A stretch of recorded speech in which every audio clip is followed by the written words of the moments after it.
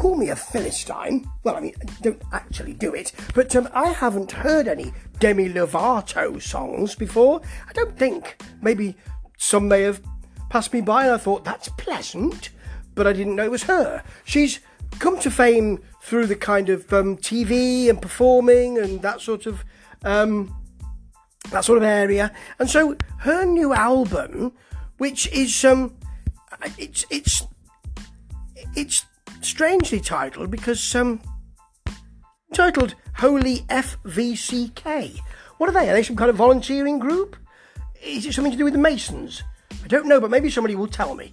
Anyway, I expected that even though she is pictured on sort of some kind of cross-shaped bed on the cover, I expected it would be either a rap or one of those chart or sparse soul or new funk things that I've heard so many of them. And I'm happy to say it isn't at all. In fact, for an old rocker like me, I mean, I like other things, but for an old rocker like me, it's quite pleasing. So Freak starts. Youngblood is on here somewhere. I think he's just sort of singing a background line, really. But anyway, or a backing line. Starts with a big, nice bass. It's big, dirty rock, this. I like that. And there's pop punk for Skin of My Teeth. Eat Me rushes about in the chorus. All over the place. That's going to need, a glass of Tizer at least later on. And then you've got Radio Rock in Heaven and Bones towards the end of this album. It kind of thinks, well, I've rushed about a bit and we've had some big guitars here.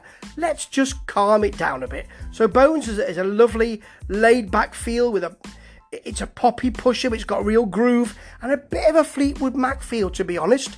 There's a sassy rap in Help Me, but you never get the feeling that there's anger or malcontent involved in this. And then Feed is a 70s singer-songwriter, but entirely appropriate right now, balladic chart feel. It's radio rock. And this album goes to places I never expected it to. I mean, holy FVCK, whoever they are, this is rather good. And I'm surprised. And I like those kind of surprises. The older I get, the more anything's good, really. And this was lovely. Ta-ta.